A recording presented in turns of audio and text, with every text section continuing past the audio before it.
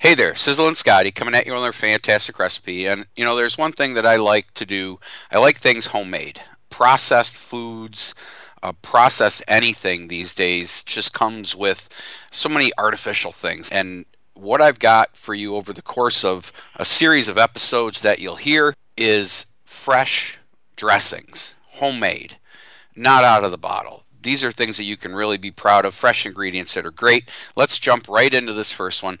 This is an easy homemade Italian dressing. We're going to start out with 3/4 of a cup of olive oil, 1/4 cup of red or white wine vinegar. Now, people say which is better. I say use whatever you got. It's a little bit different for each one, but I think they're both great.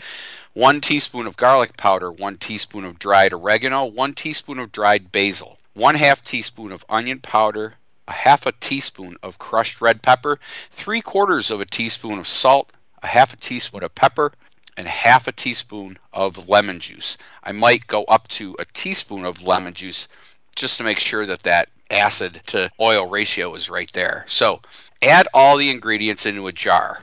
Yep, real simple, real easy. Put everything into a jar. Place the lid on a jar and give it a good shake. Now, the thing about this is I take the oregano and the basil and I crush them up really fine.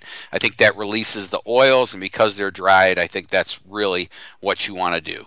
Now, just like with all other vinegar-based dressings, you're going to need to shake it up again before pouring it to eliminate separation. Now, the good thing about having it into a jar, you get that instant emulsified dressing that you're looking for, no separation. It's really that simple. Put everything in a jar, shake it up. I like to pour it into a bottle to pour over salads and stuff, but it's going to keep in a fridge for a while, and it's so simple and it's so good. Now, I always taste my dressing when I first make it, and then after subsequent usages. It doesn't typically last that long. But Italian dressing is really versatile, so you want to make sure you check that flavor profile.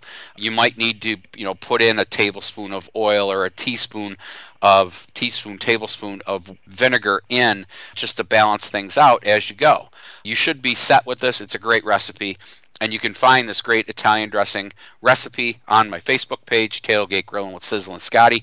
You can also find all my recipes podcast at www.pmn2.com. Until next time, this is Sizzlin Scotty.